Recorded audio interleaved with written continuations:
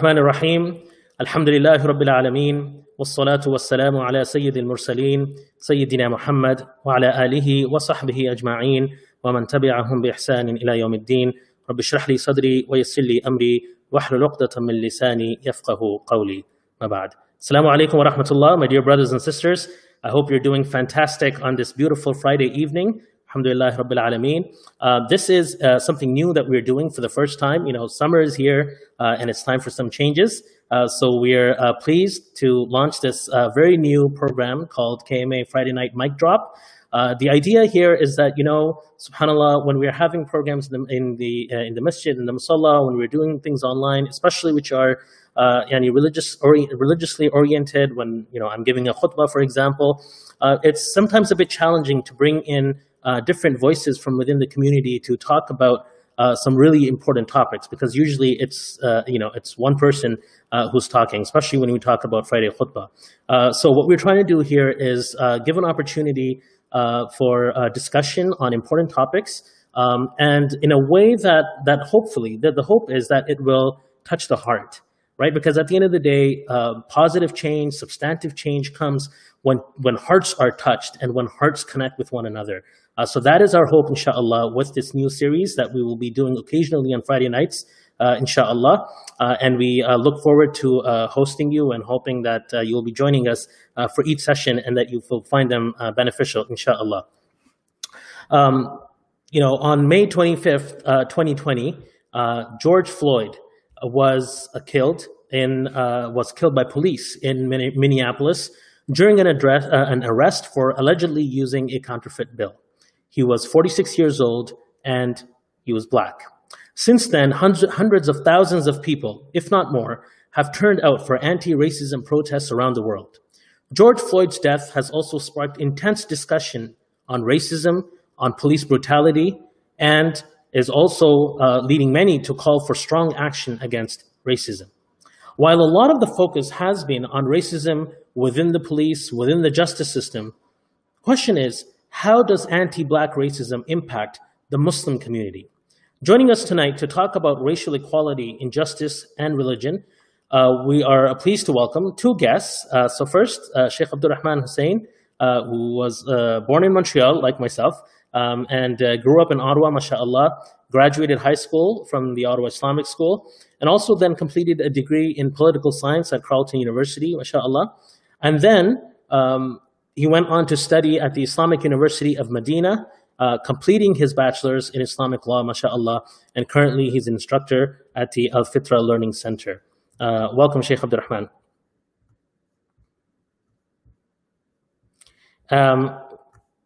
Joining us also is Sister Faria Ahmed, and she is the co-founder of the Justice for Abdurrahman Abdi Coalition. And we have just lost her. She was with us a moment ago, but inshallah, we'll be hoping that she is able to reconnect and that we are able to have her as part of this panel this evening. Sheikh Abdurrahman, welcome. Can you start off by sharing how you felt when you found out about the killing of George Floyd, and with the impact that his death has had so far? Bismillah ar-Rahman ar-Rahim, alhamdulillah rabbil alameen, wa sallallahu wa sallam wa barak ala nabiyyina Muhammad wa ala alihi wa sahbihi ajma'een. First and foremost, I thank Allah subhanahu wa ta'ala for allowing us to have this gathering. Secondly, I want to thank you, Imam Sikander, and your community. May Allah subhanahu wa ta'ala bless all of us.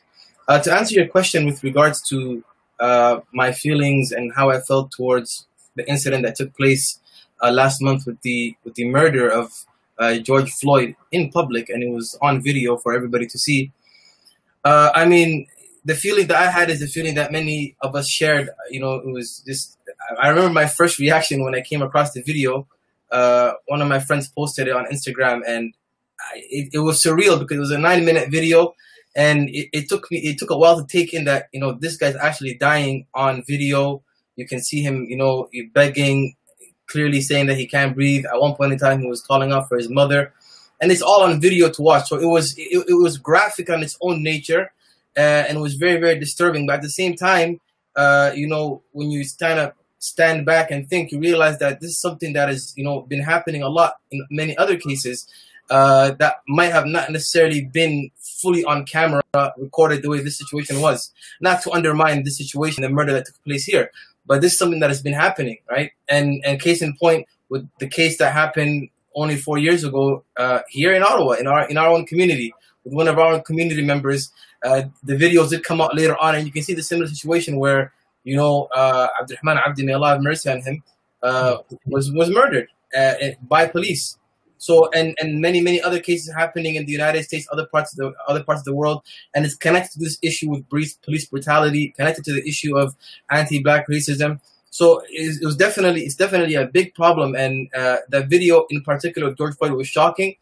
The reaction that came out afterwards was not necessarily surprising, but again, like I said, it's an issue that, from this came out the discussion that we really need to have with regards to police brutality, with regards to racism in general, anti-black racism in specific, and us being Muslims, being people that connect ourselves to worshiping Allah subhanahu wa ta'ala alone and dedicating our lives to worshiping Allah alone. What does our religion say about these issues? What is the understanding that we're supposed to have as Muslims with regards to the issue of racism, right? And colorism. And if we look at the Quran and if we look at the Sunnah of the Prophet ﷺ, you'll see that this issue has been tackled explicitly, and we have been given guidelines with regards to how we understand as Muslims, how to understand and apply these issues. Do we actually apply is a different issue altogether, which we can talk about. But going through the actual guidelines of what Allah and His Messenger say is clear. And inshallah, hopefully we can briefly touch upon that, inshallah. Inshallah. No, and I'm glad you bring that up because, what I'm noticing is that there's a lot of people who are, quite upset about, all of the, quite upset, of course, about the murder of George Floyd, but also about all of the, the lack, I guess, of action with regards to racism, and particularly systemic racism. And what I'm noticing, though, is that when it comes to the Muslim community, there's two types of conversations. So one is with regards to the internal racism or racism within the Muslim community, which is very, very important to tackle, I believe. Yeah. Inshallah, we can talk about that. But also then, how to approach issues like racism and police brutality, racism in society, systemic racism from an Islamic paradigm and from an Islamic perspective, right? Because there's a lot of voices who are trying to champion the cause with great intentions, I'm sure, but not necessarily coming from an Islamic perspective. So when Muslims look at the murder of George Floyd, when they look at police brutality, when they look at systemic racism, how should we be processing these struggles and these challenges? That's a good question. With regards to, as Muslims, how should we understand and process these challenges? These are challenges that, that are happening in front of us, that have been happening, that have been brought to the light even more so with specific case and other cases in the past. And as Muslims, like the Sheikh just mentioned, we have to now process all of these issues in the light of what we understand from Allah and His Messenger. First and foremost, understanding the issue at hand of, if you're talking about specifically racism, the concept of considering yourself being superior over another person based on your nation, based on your tribe, based on your color, right? And we will discuss that inshallah in a bit more detail, bidnillahi ta'ala. As well as just the issues of, racism with regards to, stereotypes, assumptions that, people might just have normalized towards particular groups of people, and how to tackle that and how to deal with that. The concept of, re-educating and teaching ourselves, not to think with these types of stereotypical concepts. So that's also a very, very important issue with regards to how to, start, from the root, trying to solve this issue, tackling the issue when it comes to how we understand these issues of race, these issues of color.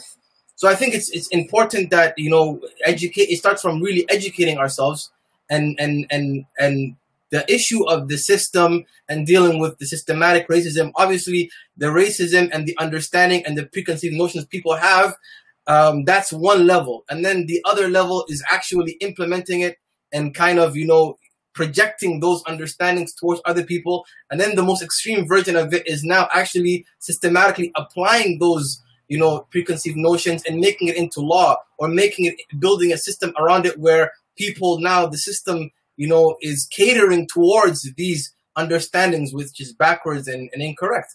So there's levels to tackling the issue, but I think we got to start from the bottom first and start from the understanding of how do we understand this issue of racism? Because a lot of times there might be issues that are considered to be racist and are racist, but particularly within the Muslim community or humans in general, they don't even understand it. They don't even realize, they haven't come to the realization that that's an understanding that is incorrect and that needs to be corrected. And there must be some type of, tasheeh and correction made from the understanding and the aspect of education.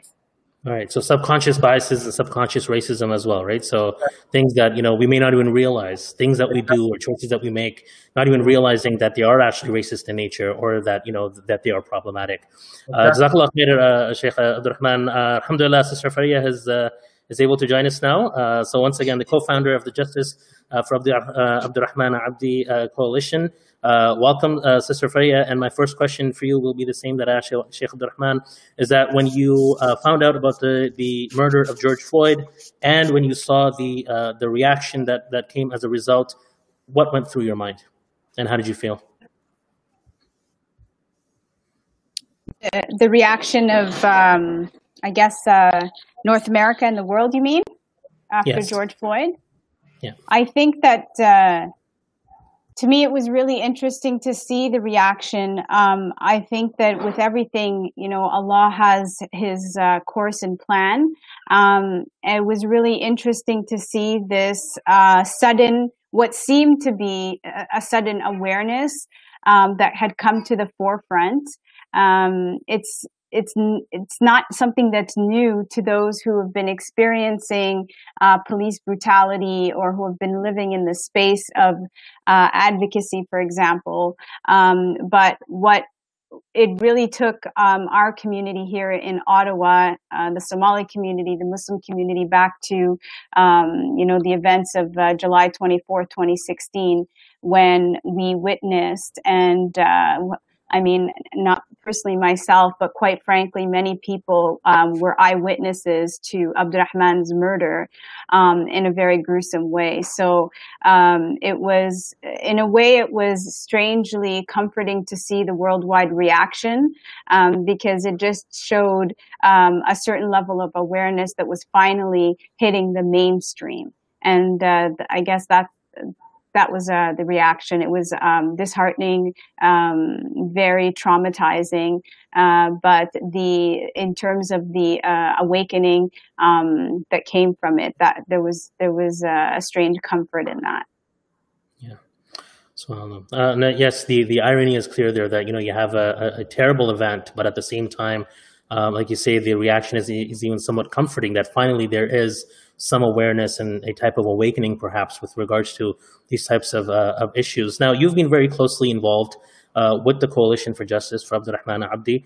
What has his tragic story told you about the state of racial equality, or perhaps inequality, in Ottawa, especially when it relates to justice? It has shown a tremendous discrepancy, a huge gap in equity. I think that, when we talk about equity and equality, there's a very interesting difference that's very subtle and not always spoken to. The idea that with equality is that everyone is treated the same and has the same resources and support, whereas equity recognizes that some may need a little bit more support while others may not.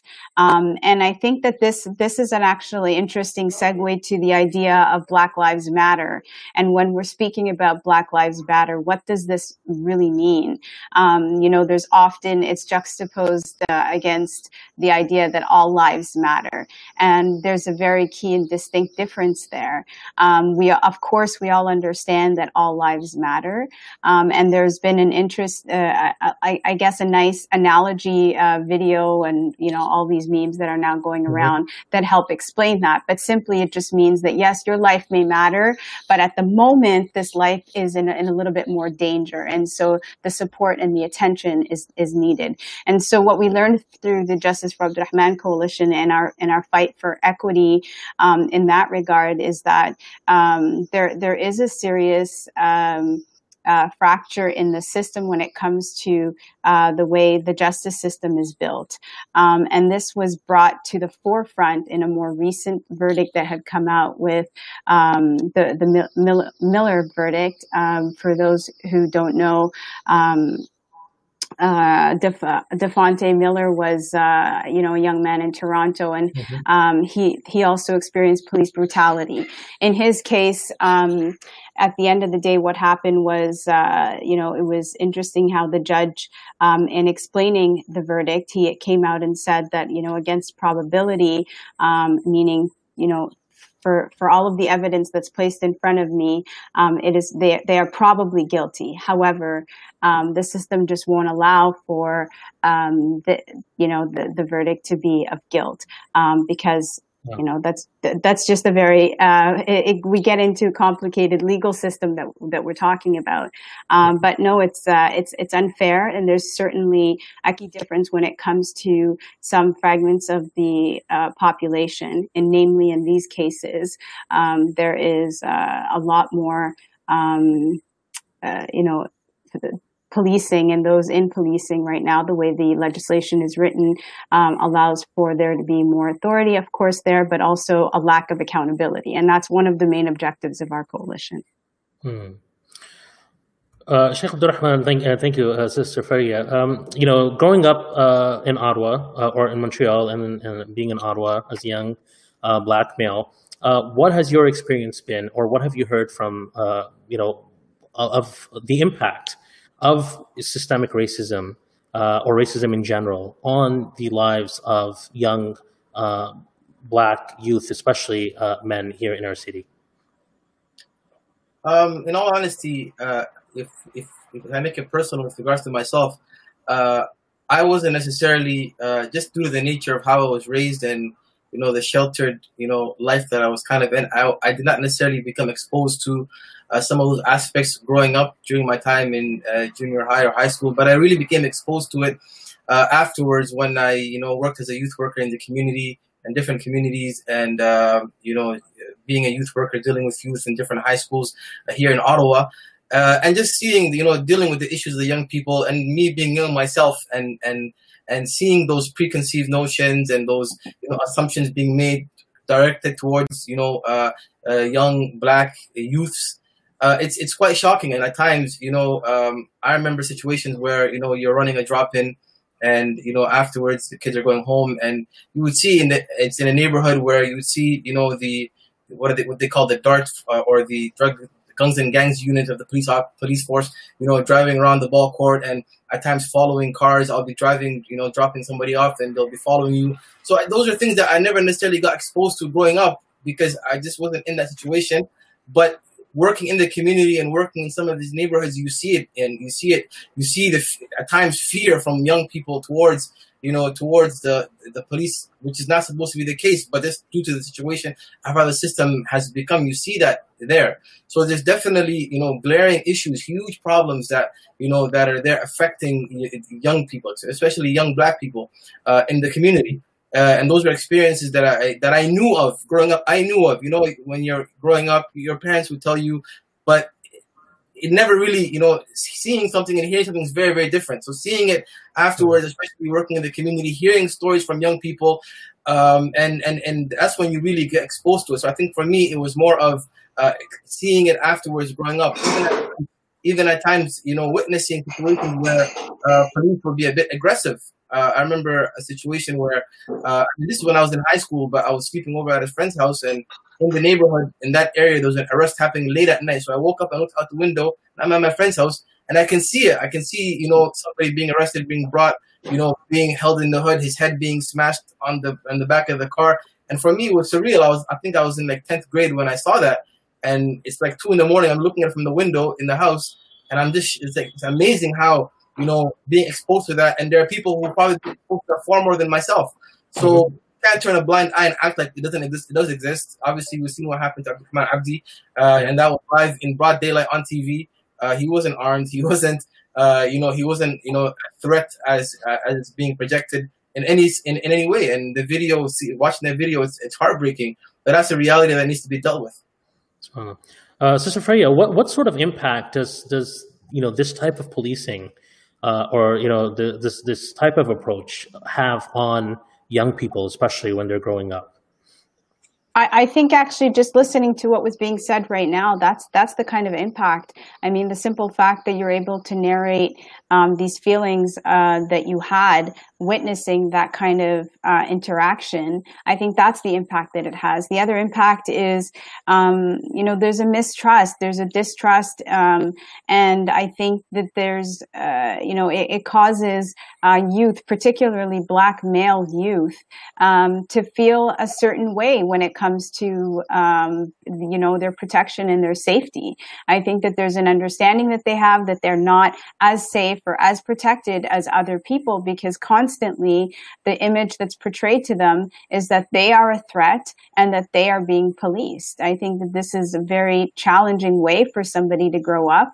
The other thing that we are trying to work on through our advocacy has been, initially we were trying to find the accountability and transparency, and we went about that all the normal ways that you would. We went through a very detailed and rigorous legislative process. And what we realized is that the political systems just wouldn't let that stick, even though we got exactly what we wanted for the laws to change. Unfortunately, the system changed itself when there's a new government. And so now what we're looking at is we really need to overhaul and rethink and reimagine what we want our society to look like.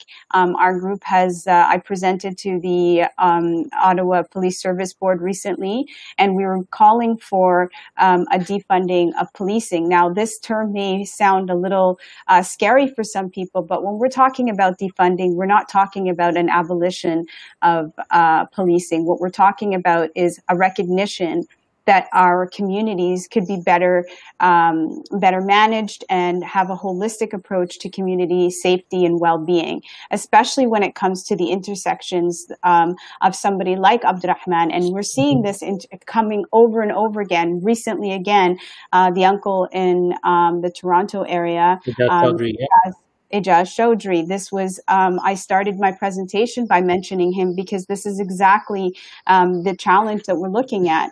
People with mental health issues intersected with a racial identity are far more likely to find themselves in police brutality or death in the two circumstances that we're talking about this evening. And this is why we're making a call and why we would like to think about policing in a different way. It shouldn't look like, patrols at basketball courts acting as a threat to young Black males. So in the case of Abdurrahman Abdi, what would have been, how should that have been dealt with? Like what would have that looked like if it had been handled correctly? That's an excellent question. And in fact, it's going to be the topic of a community discussion that's actually being sponsored by local businesses in the West Wellington area where Abdurrahman's life, where the incident took place. So there's two levels there that we can talk about. The first is the immediate reaction of the store owners or the general customers. Now, of course, I just want to touch on that for a moment before I get too far. Oftentimes we've been hearing through these last 3.5 years that, we're ignoring what the initial assault or the initial victimizing that happened. And nobody's ignoring that. Whatever took place in that Bridgehead that fateful day was a tragedy regardless. And, justice was taken when that police officer decided to be judge and jury by by himself. So one thing is a societal recognition that there's a better way to deal with people having a mental health crisis. And this is slowly starting to take course in our communities. We're having more open and transparent conversations about mental health and mental health issues and how they could look. As for how things could have been responded to, and if you take a look at current statistics and calls to 911, you'll see that a good portion of these are calls for health supports and calls for mental health crises. And so there's an opportunity, and one of the first things that we called for when we met with the chief back in August 2016 was that there should be better training, equip the police officers to be better trained in dealing with these crises. But 3 years down the line, what we've come to see is that they're not social workers, they're not mental health professionals. And so there's an opportunity, and there's models around the world that show that, an immediate response could be a more compassionate one with those,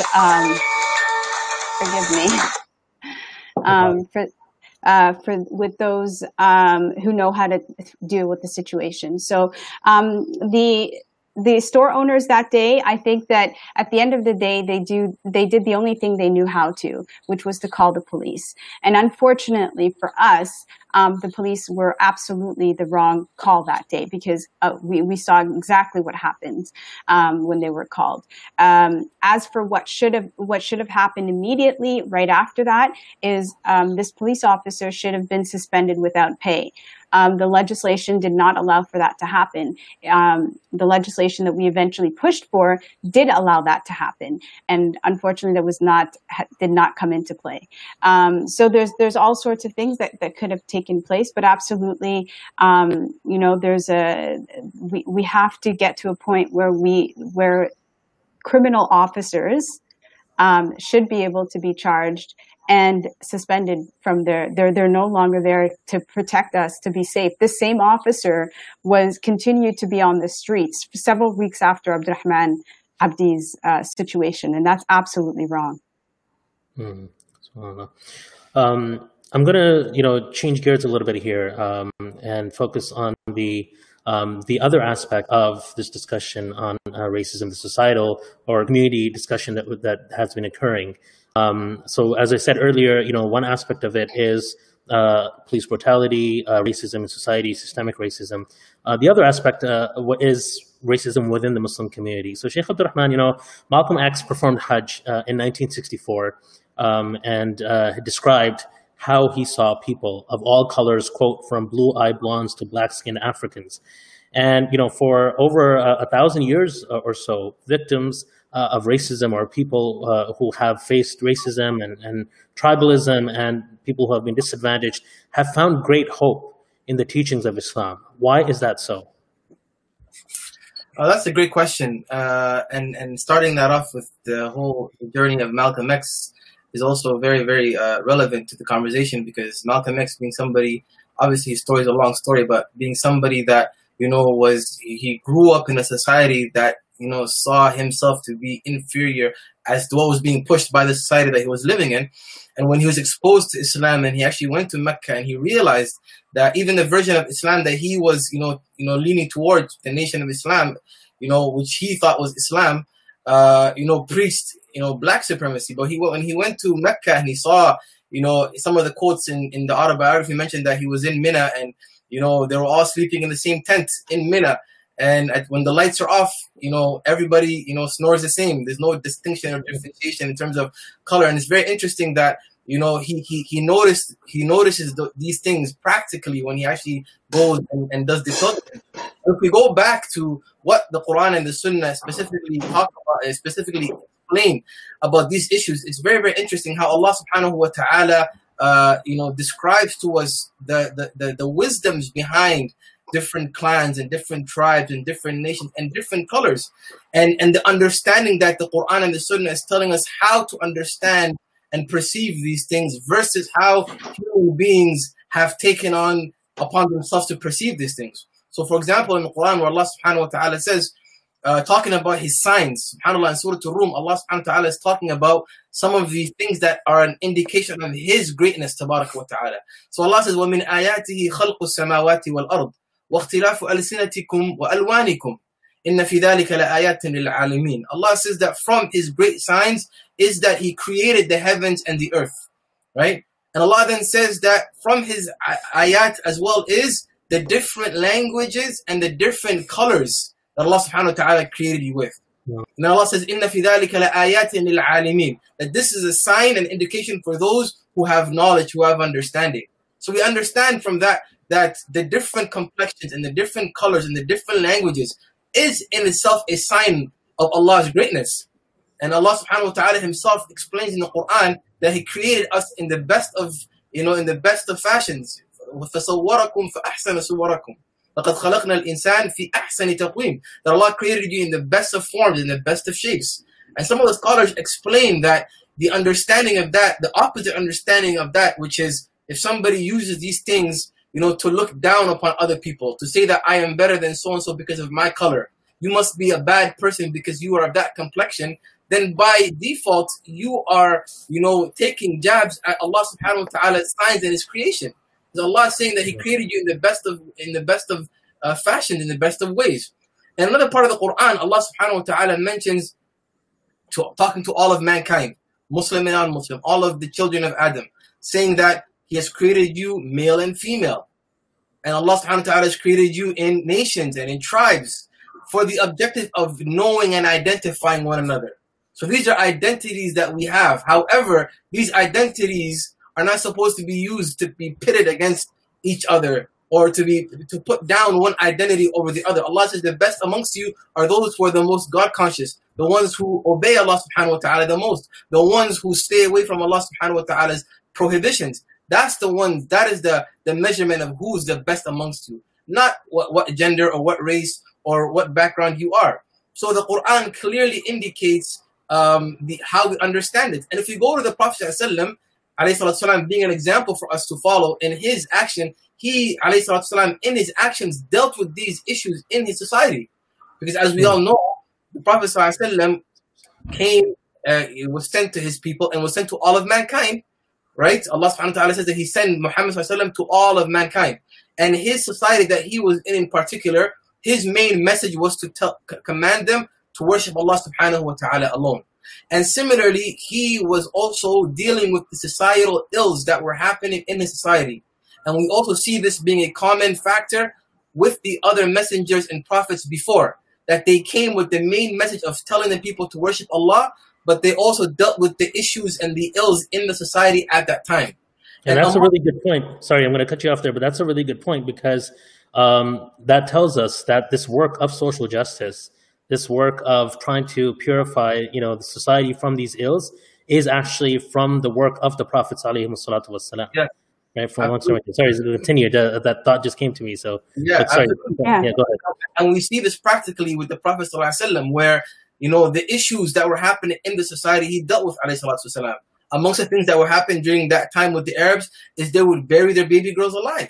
That was an issue in the society happening, and he dealt with it ﷺ, and the Quran dealt with it. From that was the racism that was apparent towards groups of people. And the Prophet ﷺ physically, in his speech and his action, dealt with it, right? We see the hadith where the Prophet ﷺ mentioned about an incident that happened before he became a prophet while he was young. The incident where the man came and he came to Mecca to perform some of the pilgrimage, the acts of pilgrimage, and was wronged, right? He was oppressed. And he sought out help from the people of Mecca, and some of the elders ignored him because of where he came from. So they made that pact. They came together and they made that pact, which would eventually become known as Hilf al-Fudul, right? The pact where they came and they made the agreement that they will never oppress anyone.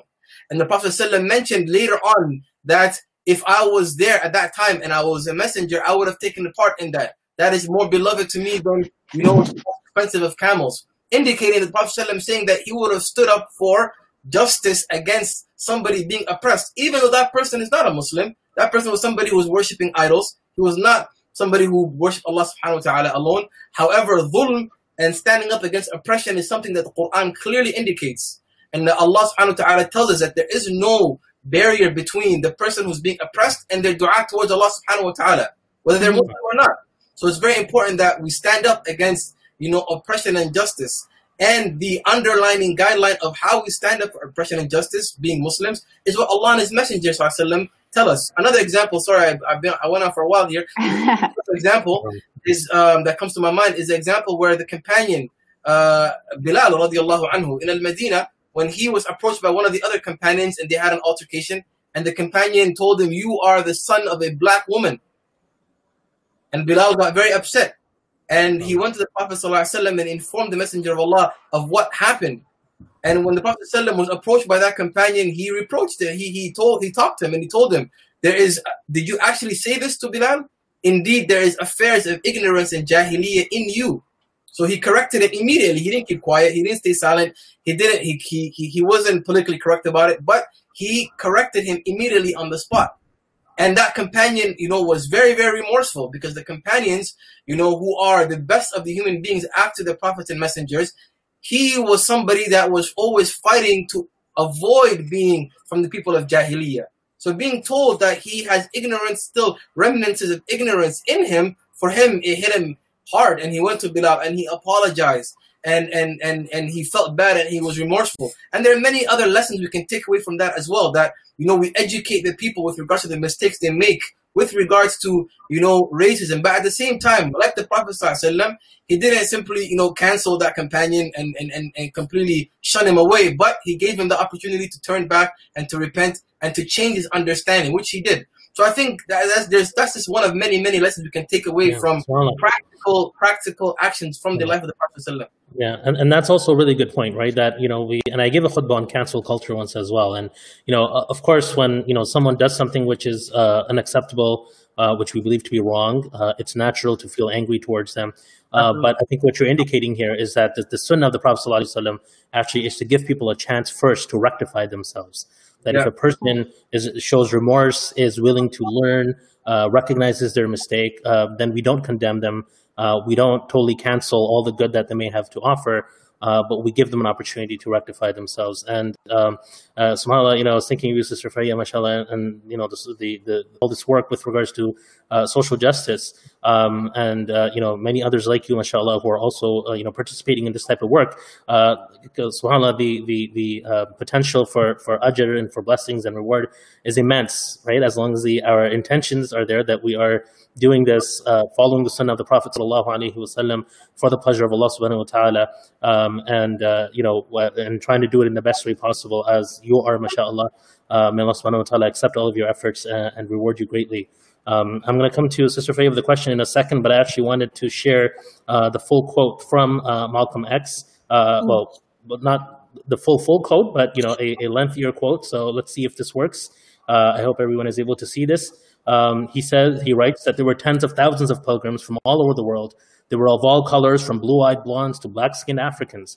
But we were all participating in the same ritual, displaying a spirit of unity and brotherhood that my experiences in America had led me to believe never could exist between the white and the non-white. You may be shocked by these words coming from me, but on this pilgrimage, what I have seen and experienced has forced me to rearrange much of my thought patterns previously held and to toss aside some of my previous conclusions. This was not too difficult for me. Despite my firm convictions, I have been always a man who tries to face facts and to accept the reality of life as new experience and new knowledge unfolds it. He goes on, I've always kept an open mind, which is necessary to the flexibility that must go hand in hand with every form of intelligent search for truth. During the past 11 days here in the Muslim world, I've eaten from the same plate, drunk from the same glass, and slept in the same bed or on the same rug, while praying to the same God with fellow Muslims whose eyes were the bluest of the blue, whose hair was the blondest of blonde, and whose skin was the whitest of white.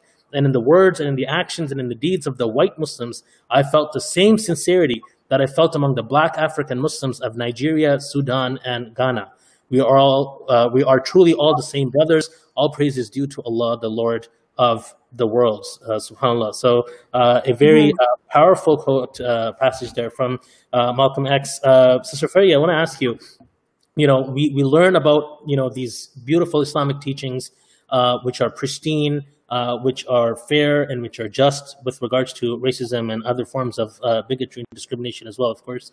But practically, what do we find in our communities? Is it are the words of Malcolm X what he witnessed at the Hajj, are we seeing that practically in our communities or not?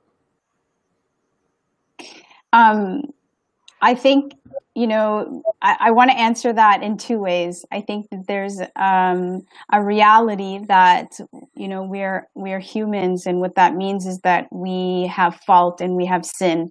And oftentimes we do see a discrepancy. We do see culture within culture, an idea that some are better than others. I'm not going to hide anything. I grew up in a culture where the lighter your skin, the better you were. There's these understandings, and it's a term of endearment to be called, the fair-skinned one or something to that extent. But I also think that there's, one of the more beautiful things that I personally have experienced in being part of this movement and this advocacy organization has been, the outpouring of love and unity that comes from these situations. And on the first anniversary of Abdurrahman Abdi's death, I'm very proud of, one of the legacy pieces that we were able to put together. And it was something that manifested as a means of people coming together. In fact, the event that we had to mark the occasion is called Standing Together. And of course, we, the people who founded the coalition are for the most part Muslims, and all of our work is grounded in our faith and from our teachings. And so I just want to read to you the inscription that we were able to get put up on a plaque. This plaque was made as a gift from the people in that immediate community, the wider Muslim community, as well as the owners and the caretakers of the building. And we saw, like I was saying, so many people had come together despite all of the ignorance and hate. There's always a silver lining, and that silver lining in this case was that there are definitely more people who are there to support the good and stand up for each other. And so at this event on the first anniversary, we were able to put up a plaque, and the plaque read the following: "In the loving memory of Abdurrahman Abdi, whose life was unjustly taken on these very steps on July 24, 2016. His death has caused an awakening. A united community and a strong call for justice has emerged. O you who believe, persistently stand out firmly for justice as witnesses to God, even if it be against yourselves, your parents, or your relatives, be they rich or poor." Of course, this is a verse from the Quran. And sorry, I'll just make sure to give you it's from chapter 4, and it's verse 135. I'm very proud that this is the piece that stands at the footsteps where Abdurrahman's life was taken. It is bittersweet in that, of course, this also carries with it the tragic memory of how his life was taken.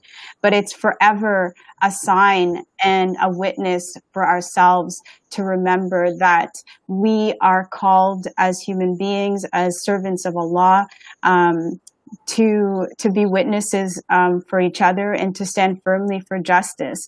And I think that this is something that we wanted to call in our latest march. We held a march recently, and at the end of the day, we're pleading with people to understand that we have nothing left.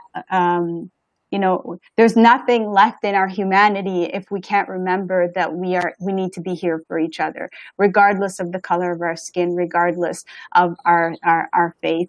And in the examples that were given earlier, it's very clear that our Prophet Muhammad, may peace and blessings be upon him, he was always for justice, no matter who it was for. And this is also a quote that Malcolm X shares as well. I don't know it off the top of my head, but I often feel it very deeply in my heart, the idea that, I am for justice no matter who it's for or who it's against.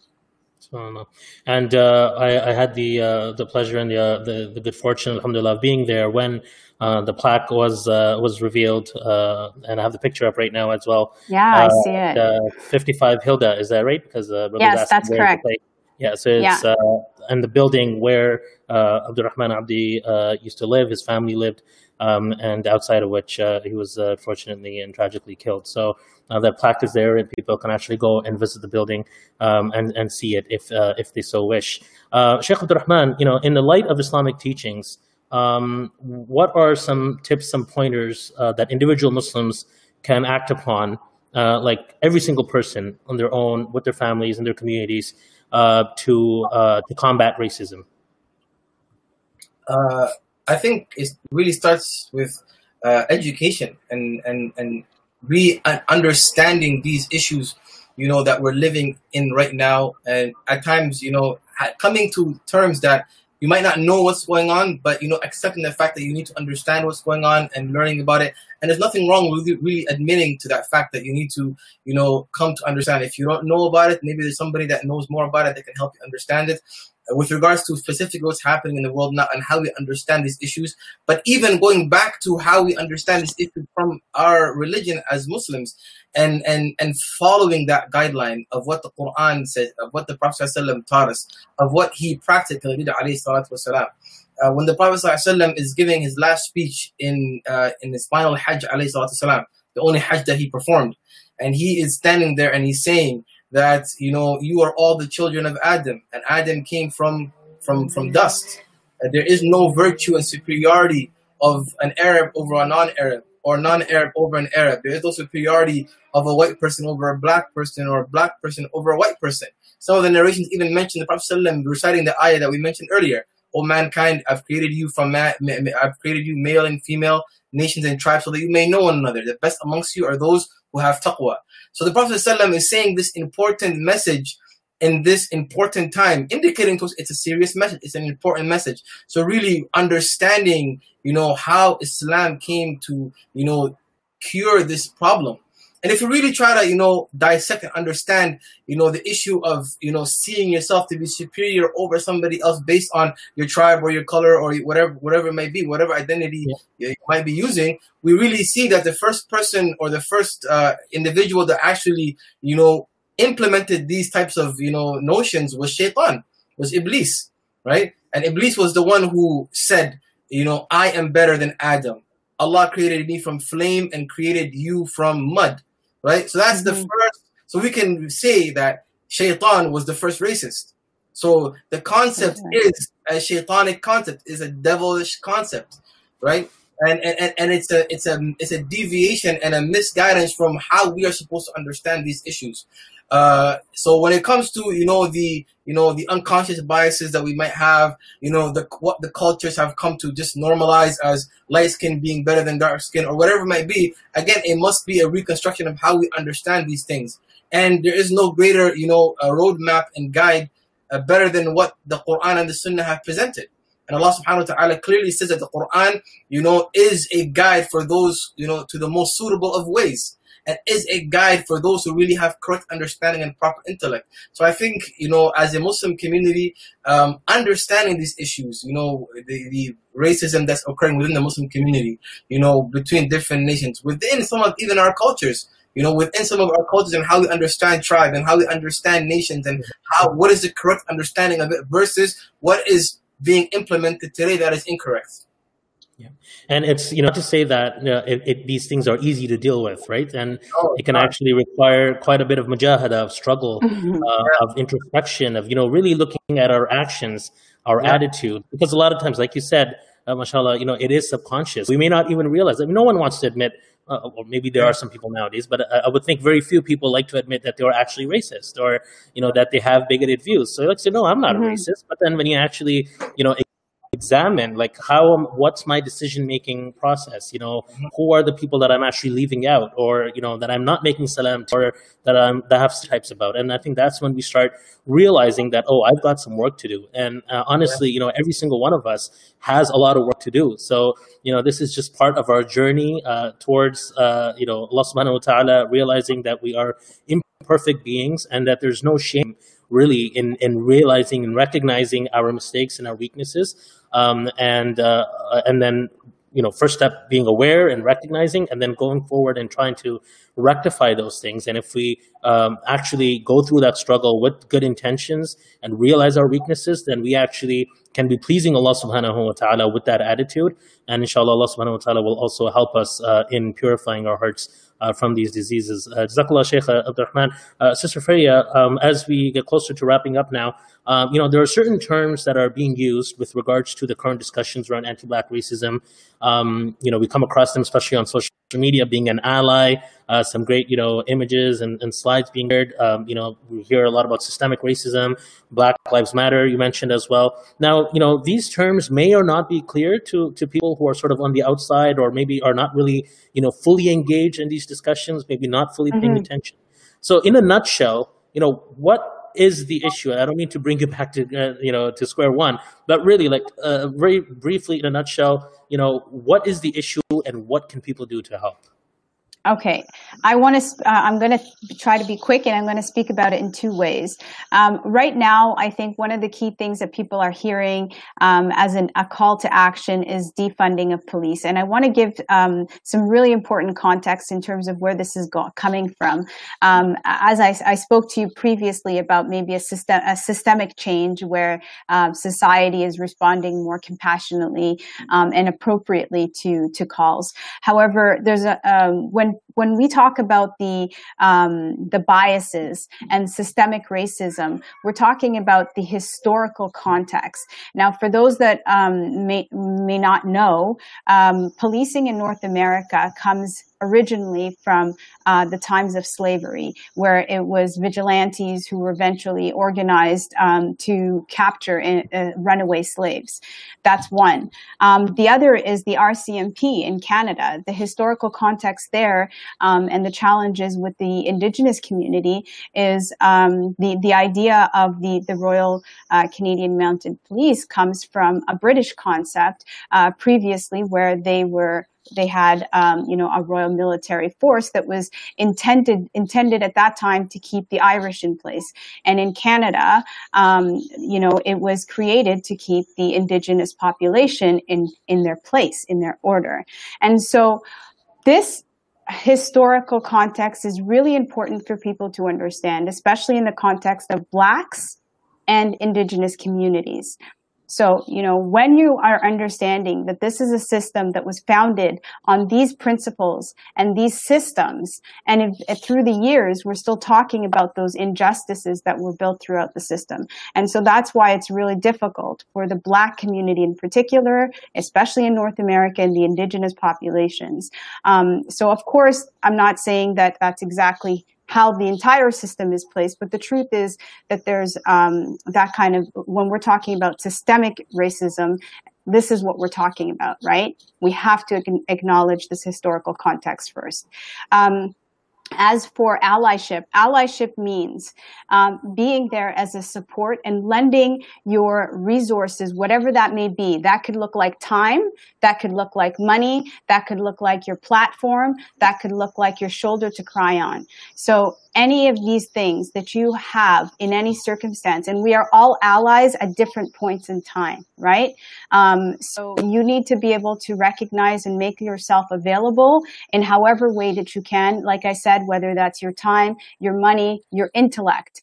Groups like the Justice for Abdurrahman Coalition are groups of individuals who come together and pooled their intellectual resources in order to affect change in the system. We are a team of policy specialists, education experts, mental health practitioners, lawyers, all of these different, intellectual abilities that have come together and have helped us affect change in one way or another. And then the other one that I'll just conclude with is Black Lives Matter. I think that it's really important for our communities, especially the Muslim community, to understand when we're saying Black Lives Matter, it does not mean that your life does not matter. It just means that right now we're talking about the continuous threat against Black lives. And I think that George Floyd's death was the one death that probably placed this idea, this pain and this frustration on the map. And so what it means is simply that, your life does matter, but you need to understand that your support, your energy is needed to help my life right now. So it's the final decade in the UN Decade of Persons of African Descent. This was a 10-year commitment that the UN had called for, and Canada had signed on to 5 years into the decade, actually. But what this means is that there's a recognition that there's a historical impact of the effects of slavery, the transatlantic slave trade in particular, and there's a recognition that colonialism across Africa, and of course, colonialism happened all over the globe. But we're talking about a recognition where equity and equality they're not the same thing. So people's resources have been taken. People's ability to have a dignified life was taken for generations.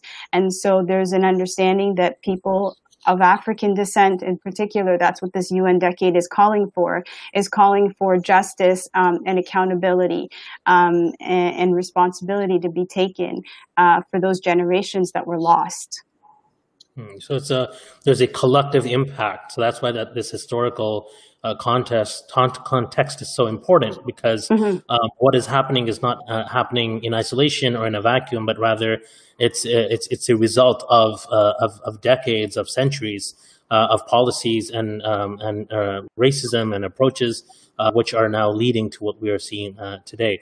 And I think, going with that, I think it's perhaps also important to note, and people will say things like this, that, not all police officers are racist, for example, or, not all white people are racist. And I don't think anyone is actually saying that, right? It's the structures that have been created and the way that things are dealt with. Correct me if I'm wrong, but that's really the message. Yeah. It's not picking on individual people. There may be great people, in perhaps almost every organization, or people who are trying to bring change or who want to do good. But it's really about how things are set up. And a lot of times, myself included, we may not even be able to see the aspect, that we are not familiar with, because we are blinded by how the system is created, by how things are presented. So Jazakallah khair. Thank you for that, Sister Freya. Sheikh Abdul Rahman, any concluding remarks that you'd like to leave our audience with as we wrap up? I would just conclude by saying, the steps towards making change starts from ourselves. The point I made earlier with regards to re-educating ourselves and understanding these issues from an Islamic perspective correctly starts from our own selves. We can't disinclude ourselves. Allah subhanahu wa ta'ala in the Quran clearly states that Allah will never change the situation of the people until they change the situation within themselves. So, coming to terms with, the problem at hand, turning back to, the book of Allah and the Sunnah of the Prophet ﷺ, particularly for guidance and understanding the guidelines within the parameters of how, those companions understood these issues and how they applied it, implemented it. So I think it's really going back to ourselves and accepting the fact that we need to make change for the better. We need to stand up against all forms of justice, all forms of injustice, against injustice, and stand up for justice as the Quran and the Sunnah indicate. So I think really change starts within ourselves. That's what I would say, include with, inshallah. Inshallah. Jazakallah khair. Sister Freya, the last word. I just want to make two plugs. One of the other legacies that we are trying to leave with the Justice for Abdul Rahman Coalition is the importance of education. And so we've started a scholarship. We have a scholarship fund. I would love it for those who want to be allies and who have the means to support through their pockets. Donations at justiceforabdurrahman.ca. You can send a donation directly through with that email link. It's really important for us to continue the legacy of education, at least, because we know that education, like you've just described, is a way of enlightening and creating the opportunities for the next generation. I also just want to mention that the Abdurrahman Abdi has a beautiful family, and for Allahu A'lam why he himself and his family were chosen, but to me it's a constant reminder of Allah's beauty and wisdom. We've learned so much from this family, especially Amina, Abdurrahman's mother. She is an immensely patient and strong woman. You might have heard on the radio recently this week, Bridgehead, the place where the initial incident took place, the previous owner has come out and has been, trying to seek forgiveness from the community. And I think that to me, this is a really huge moment in time where we're coming full circle. And it was a touching moment to see that there's an opportunity, like you said earlier. The Prophet wouldn't have turned his back on somebody who wanted to make amends. And I really believe that as a community, we have to welcome these things, but also at the same time demand change. And justice, it's a responsibility we as Muslims have. And alhamdulillah that our community has been able to step up. And I really hope that the community continues to support this particular cause. I think that it's, of course, it affects all of us. The court dates have now been set for July 22nd to 20th to 22nd. And inshallah, this will be groundbreaking court proceedings. Please, I beg everybody to make dua for justice to be served both in this life. And of course, justice is with Allah's hands ultimately. But I believe that there will be a precedent set in this trial. Inshallah. Thank you for having us on. Beautifully spoken, both of you. Jazakumullahu khaira. Thank you so much for your time away from your families on this Friday evening. And we really appreciate you joining us on this first inaugural session of KMA Friday Night Mic Drop. So barakallahu feekum. May Allah bless you both in your families. And Allah subhanahu wa ta'ala accept all of your efforts. Jazakumullahu khaira. Assalamu alaikum. Thank you for having us. Assalamu alaikum. Jazakumullah khairan, and thank you so much to you for joining us as well and tuning in, watching our very first episode of KMA Friday Night Mic Drop. I hope that you found the conversation to be insightful and you felt that it was coming from the heart, and hopefully it touched your heart as well. Leave your feedback.